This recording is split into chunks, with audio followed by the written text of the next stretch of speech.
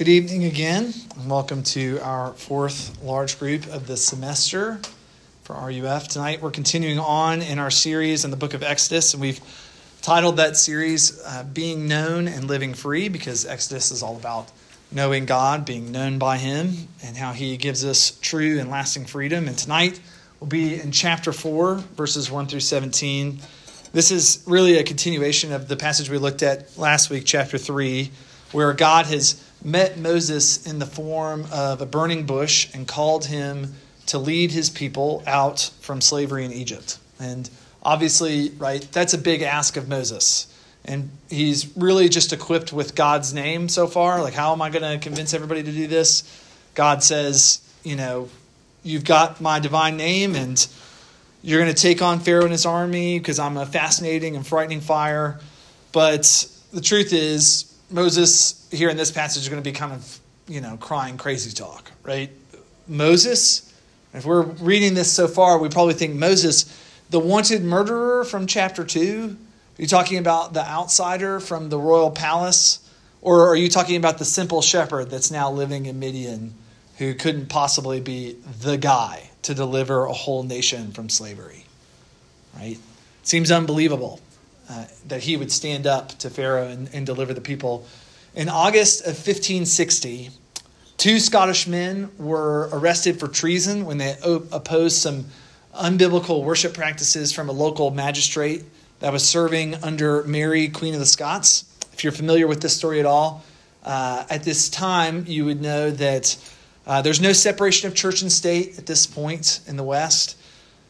No such thing as freedom of religion. What your monarch and what her subjects or his subjects worshipped and how they worshipped, that's how you worship. That's how you were going to serve. Your government was also the head of your church. The queen and her dukes and duchesses, they told you how and who to worship. And these 2 men resisted when they found that the worship practices didn't line up with how the Bible taught them to worship. And in response to these arrests, a pastor, you may have heard his name before, by the name of John Knox, he wrote a circular letter enlisting the help of some powerful lords in the area, some people who could protect the rights of these 2 arrested men. For that protection, Mary got wind of the letter and then accused Knox of treason for standing up for these 2 guys who stood up against her and her subjects. And Knox was summoned to a trial of the Queen's Council in 1560, where he was pressured to agree that his letter that he had sent, asking for help for these 2 men, to agree that that was treasonous, to plead for the mercy of the Queen, and to condemn the actions of the 2 men. Knox, believing the men were right to oppose the worship services, and could not recant his support or his defense against the Queen. At the trial, because of his, obstinate nature, Mary's right-hand man, the Chancellor of Scotland, responded to Knox's lack of remorse. He says this: "You forget yourself. You are not now in the pulpit." Essentially, the Chancellor was reminding Knox that he was free to be a reformer, free to, unpack the Bible, say what he wanted in his pulpit, but to go against the Queen herself, right or wrong as she may be, that'll get you killed, right? Essentially, you're forgetting where you are. You're not in the church anymore. You're in our court. And right now, if we want, we can take you outside and chop your head off, and that'll be the end of it. To which Knox replies this: "I am in a place where I am demanded of conscience to speak the truth, and therefore the truth I speak. Impugn it whoso list." John Knox could have been beheaded where he stood for his act of defiance, but it was worth it to him if it pleased God to defy the Queen. And 500 years later, fast forward, that seed of obedience has blossomed into what we now call Presbyterianism. It's not a stretch to say that without Knox's courage, like RUF, this thing that we do would not be here if Knox had not stood up and said, you kill me, you kill me. It is what it is. I am speaking the truth, and that's whatever it costs. Now, if you're anything like me, you hear a story like that.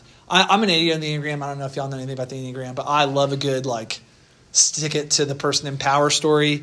If you're anything like me, you hear a story like that, and you long to live like that kind of life, a principled life, being committed to something so much so that you would die for it, right? To be used by God even, to have real purpose and meaning, to make a difference in someone's life. Doesn't even have to be as grand of a scale as the one, Knox is on, right? You don't have to start the next, denomination. You just want maybe to do something purposeful for God to use you in someone's life, to serve, to be meaningful.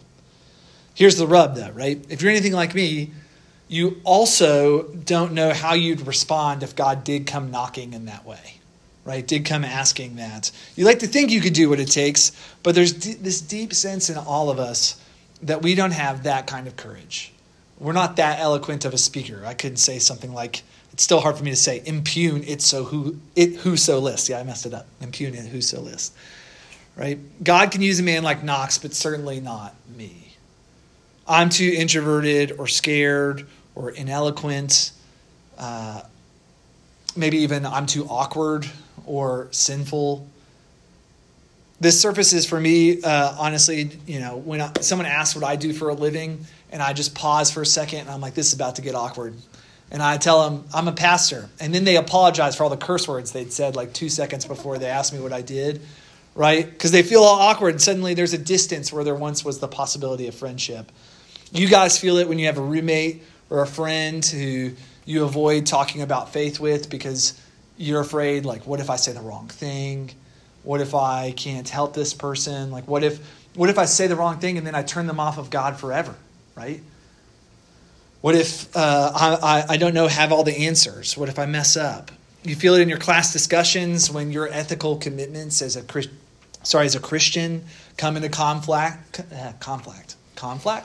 Come into conflict with, maybe cultural assumptions. And for the record, not just of your classroom, but the person who holds your grade in your hands, right? For the record, I'm not vilifying all professors and saying they're all like liberal, evil people and God's not dead style. I'm just saying that on occasion, right, you're going to come up against opportunities and times where God has placed you in a position where if you're faithful to him, right, it could cost you something. It could be hard to do so. And you wonder, do I have what it takes? Am I the person to do this? Am I the person to stand up and say something? Still, others of you might feel inadequate, not because of other people even, right? Their opinions or what they're going to think. The obstacle actually is you, right? For some of you. Usually we become our own obstacles to God using us because of sin or suffering, right? One of those two things. With sin, we convince ourselves that God doesn't want us because we've crossed him one too many times. Right? Or we had one too many doubts, or we committed a sin, and man, if you knew how bad this one sin was, you wouldn't think that God would ever have anything to do with me. Right? He must not want to redeem me. There's no way. If it's suffering that causes us to be an obstacle, we assume that because of all the hurt and pain and sadness in our lives, God must not be bothering with us. Right? He must have forgotten us. He's uninterested in my life and how I'm supposed to be operating in this world. There's all these barriers that whisper constantly to us, not me. Not me. God doesn't want to use me, let alone desire me. He can't, or at least he won't. Our fears and our inadequacies pile up to a mountain that we think God cannot climb. But tonight's passage is God doing just that with Moses. Right? He comes to God in the same place as us, afraid of what God will require of him, begging him, in fact, to send someone else. But God won't let those whispers have the final word. His assurances speak louder than the fears that Moses has in such a way that I think actually we can get a lot of comfort from how God addresses Moses' inadequacies. So here's essentially the comfort offered to Moses, and I think also to us by extension. We can all be used by God for two reasons. We're going to look at two things from our passage tonight. That God uses what we have, and God gives us what we need. 2 points. Just God uses what we have, and God gives us what we need. Let's read Exodus 4, 1 through 17. Let's read about that. Then Moses answered, remember he's still in front of the burning bush here, but behold, they will not believe me or listen to my voice. When he says they, he's actually talking about the Israelites, that the elders of his own people won't listen to him. For they will say, the Lord did not appear to you. The Lord said to him, what is it? What is that in your hand? He said, a staff. And he said, throw it on the ground. So he threw it on the ground. I can't help but hear that Lonely Island song. I threw it on the ground. Sorry, that's before your time for life. It's fine. And it became a serpent, and Moses ran from it. But the Lord said to Moses, put out your hand and catch it by the tail. So he put out his hand and caught it and became a staff in his hand, that they may believe that the Lord, the God of their fathers, the God of Abraham, the God of Isaac, and the God of Jacob, has appeared to you. Again, the Lord said to him, and put your hand inside your cloak. He put his hand inside his cloak, and when he took it out, behold, his hand was leprous, like snow. Then God said, put your hand back inside your cloak. So he put his hand back inside his cloak, and when he took it out, behold, it was restored like the rest of his flesh. If they will not believe you, God said, or listen to the first sign, they may believe the latter sign. If they will not believe even those two signs or listen to your voice, you shall take some water from the Nile and pour it on the dry ground, and the water that you shall take from the Nile will become blood on the dry ground. But Moses said to the Lord, oh, my Lord, I am not eloquent, either in the past or since you have spoken to your servant, but I'm slow of speech and of tongue. Then the Lord said to him, who has made man's mouth? Who makes him mute or deaf or seeing or blind? Is it not I, the Lord? Now therefore go, and I will be your mouth and teach you what you shall speak. But he said, oh, my Lord, please send someone else. Then the anger of the Lord was kindled against Moses, and he said, is there not Aaron, your brother, the Levite? I know that he can speak well. Behold, he's coming out to meet you, and when he sees you, he will be glad in his heart. You shall speak to him and put the words in his mouth. And I will be your mouth, and with his mouth and will teach you both what to do. He shall speak for you to the people, and he shall be your mouth, and you shall be as God to him. And take in your hand the staff with which you shall do the signs. Let's pray. Lord, we just pray that you would let the words of my mouth and the meditation of all our hearts be acceptable in your sight, our rock and our Redeemer. Amen. All right, let's look at our first reason we can have confidence that God can use us, right? First of two, God uses what we have. Look with me at verses 2 through 9. Let's hang out in verses 2 through 9. Particularly in verses 2 through 5, God calls attention to Moses' staff. Right? Moses is a lowly shepherd, and as such, he's in possession of a staff. God calls him in the middle of him tending sheep. And if you know anything about staff, usually they're used to essentially beat sheep into obedience, right? You tell them where they want to go. I don't know if you guys know this about sheep, but you actually have to hit them on the opposite way that you want them to go. That's how obstinate they are. If you hit them, like trying to get them to go this way, they'll go that way. So you hit them and you like pull reverse psychology on them, right? So he's got that staff used to fend off predators and beat his sheep. And notably, right, God does not call Moses by giving him time to prepare for their meeting, to gather whatever he thinks he might need for the task ahead. He gets him while he's just doing his normal thing, tending sheep, and he uses him just as he just as he is with the things that he has. This is probably why the whole interaction ends in verse 17 with a reminder to take the staff with him, kind of like an odd way to end it. You might think like God would end the interaction with, and I will be with you, but he doesn't say that. He says, and don't forget your staff, right? God wants it to be an ever-present reminder of where he found Moses, like where he's coming from. He was just a shepherd when God called him. Couple this with the use of Moses' hand in verses 6 through 8 and the Nile in verse 9, and it becomes obvious that God does not expect Moses to achieve something or prepare anything to secure Israel's freedom. Right? He doesn't give him time to go grab the right things that he needs or go on some sort of a quest. He'll use whatever Moses has access to. And this is noteworthy because he could have done something else, right? If you think about this story, God could have done something else. He has angels at his disposal. He's also God, so he could have just created some terrifying, mythical figure that's just going to come down and intimidate all the people in Israel and just destroy them in like a single swing, right? And that would have meant instantaneous liberation for Israel, right? The final plague where God kills the firstborn of the Egyptians demonstrates that, like, if something was bad enough, if God had just started with something bad enough instead of like a staff, it could have been over before it started, right? God chooses to use ordinary things in extraordinary ways. The deeper significance here, though, is that it's not just that God uses the things that Moses has access to, like a staff, a hand, the Nile River, but how he uses them. Think about it, right? Consider the staff for a moment. The staff, he turns into a serpent, which Moses has complete control over. In fact, he can grab the end of a snake. I don't know, do y'all have any experience with snakes, right? Anybody have experience with snakes? Can you grab them by the tail and it be safe? Does that mean that they're not going to, bother you? Like, that's literally one of the worst things that you can do is to grab them by the tail, because you know what they do? They turn around and you're lunch, right? Like, that's how it works. And yet Moses is told he can grab it even by the tail and it will be safe to him, right? It turns into a serpent for a reason, that Moses has control of the serpent. The serpent in this time symbolizes Egyptian royal authority.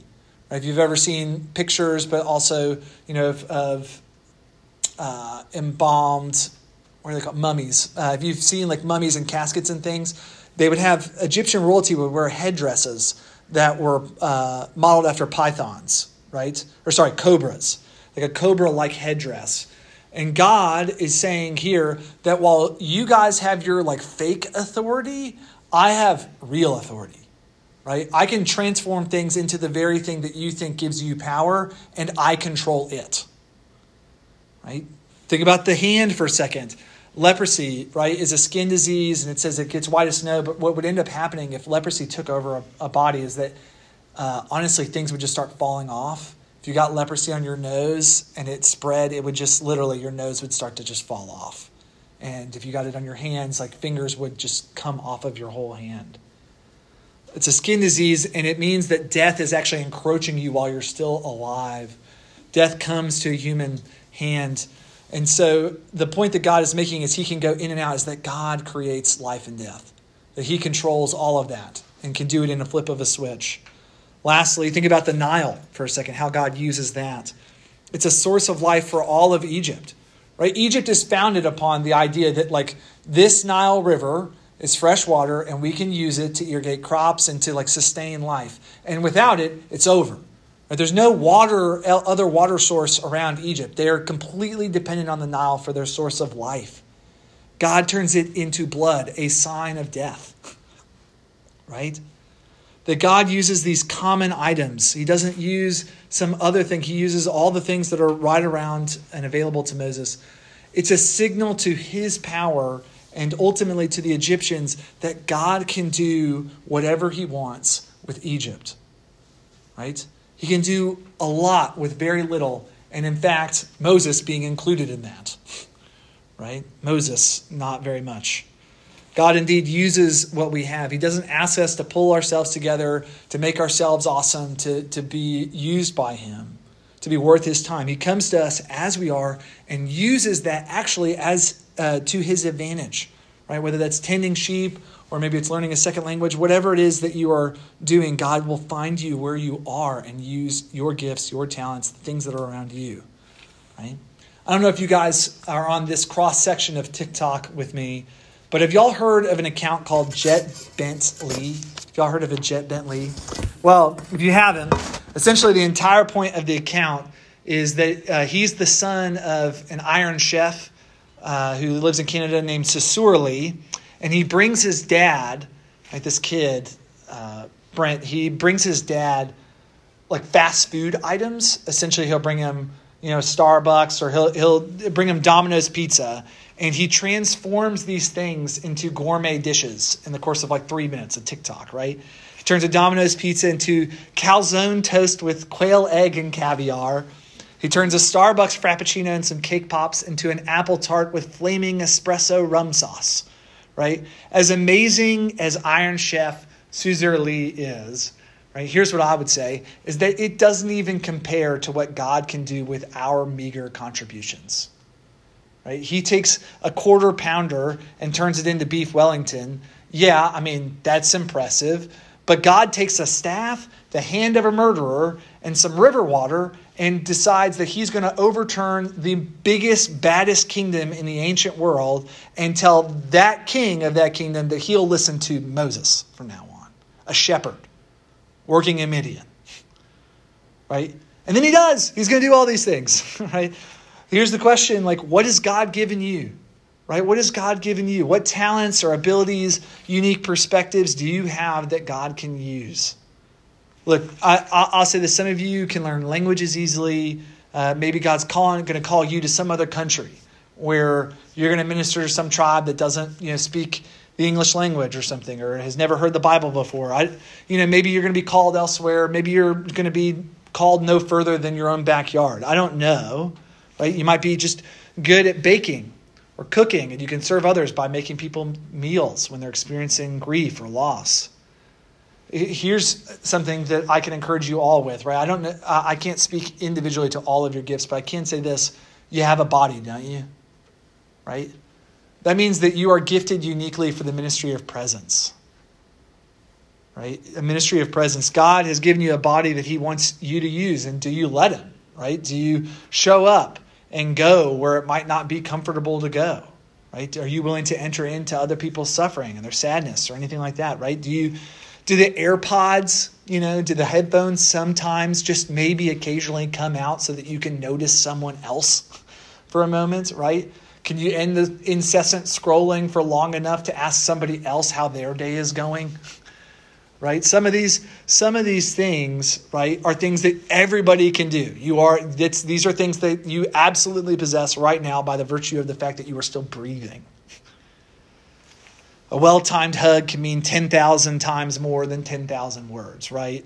Eloquence and being cool and all that stuff, like that doesn't compare to being present. Also worth noting here, by way of application, that Moses could not have known either that his stint in Midian was preparing him to possess a staff that would lead the people out of Egypt, right? That would deliver a nation. I think it's also an encouragement to us as we think about that God uses what we have, that you don't even know how God is giving you the things that you're being given right now, right? Especially you guys in college. Like, you're studying, you're learning, you're growing as young people. That's important. Regardless of how hard this moment in your life might be, I want to encourage you that wherever you are and however you're being found tonight, that God can be in the process, even right now, of equipping you with the things that you are going to need for the next trial, for the next stage, wherever God's going to call you. You can't be sure how God is preparing you. I mean, as Moses, right, would have thought that, it was God's judgment upon him as he flees Egypt in the wake of murdering someone, right, killing an Egyptian. Right, as he's thinking like this is God's judgment, you might be thinking, man, everything in my life has gone wrong. God's forgotten about me. He's judging me. And I would just say you have no idea how God could use that, how he might actually be preparing you. Maybe now I will say this. Maybe you're here and you're thinking, Nick, man, that's all well and good that he uses, what I have, and I don't have a lot, but, sure, you're right. I'm at least embodied. I'll take that. I can't argue with that line of reasoning. But you might say to me, but you don't understand how incapable I am, right? Yes, like I have some things going for me, but you don't know the things that I don't have going for me. You don't know the problems I have, the shortcomings that I have. And maybe you have trouble speaking like Moses, or you're socially awkward. Maybe there's no way that you think God could use an introvert like you, right, who just wants to stay home. When you get the text and somebody says, hey, I can't make it today, and you go, oh, thank you. I don't have to go meet with people, right? Maybe there's, right, even a sinful past or a present that you're sure disqualifies you. It's one thing to talk about what God can use that we have. Here's the next question. How does God overcome what we lack? This brings us to our second and last point, that God gives us what we need. Look at me at verse 10. Now Moses is not just objecting based on, not being believed. Earlier he was like, no one's going to believe me if I come. You can't expect me to go there. And God answers that. The Lord will take care of him being believed with these signs. Now he looks inwardly and finds his own limitations, right? His own shortcomings. He's not eloquent, The Hebrew literally says that he has a heavy mouth and a heavy tongue. Right? Not entirely sure what that means. It could be that he has a stutter, right? That something's actually wrong with his speech, or just that he's not, charismatic enough, right? I'm not the visionary you need for this job, right? I've been told that a few times. Nick, I'm not like you. I'm not able to get in front of a room. Like, so what? Right? This is Moses' excuses. Maybe I'm not a visionary. I'm not able to communicate that well. Or maybe he's just spent too much time with the lowly Midian shepherds to have polished enough Egyptian, right? The language at this point. Maybe he's forgotten it. Whatever it is, it will be a hang-up in communication with the Israelites and getting them to follow him, and therefore it's going to be an even bigger hang-up with Pharaoh and getting him to let the people go.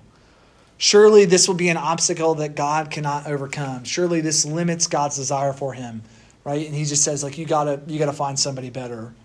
But consider how God responds in verses 11 through 12. It's worth noting, Moses' doubts, he does not get angry with him. When he first voices this and he says, you don't understand the problems that I have, God responds in verses 11 through 12 that he has made man's mouth, that he can make him mute or deaf or seeing or blind. That's the Lord's job.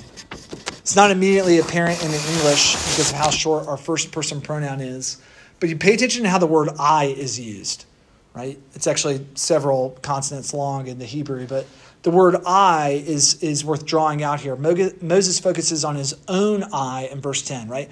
I am not eloquent, right? That's the problem, right? You need me to deliver the people. I am not eloquent.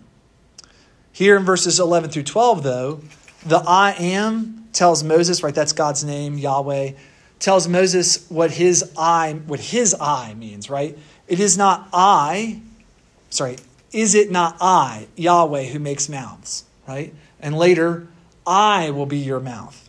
What does this mean? It means that Moses has forgotten his place in this rescue plan, right? He's thinking about I. How am I going to do this? You understand, I'm not good at talking. I can't do this. I, right? He's looking at himself, and it's impossible, right? When he looks at himself, it's impossible, and rightly so.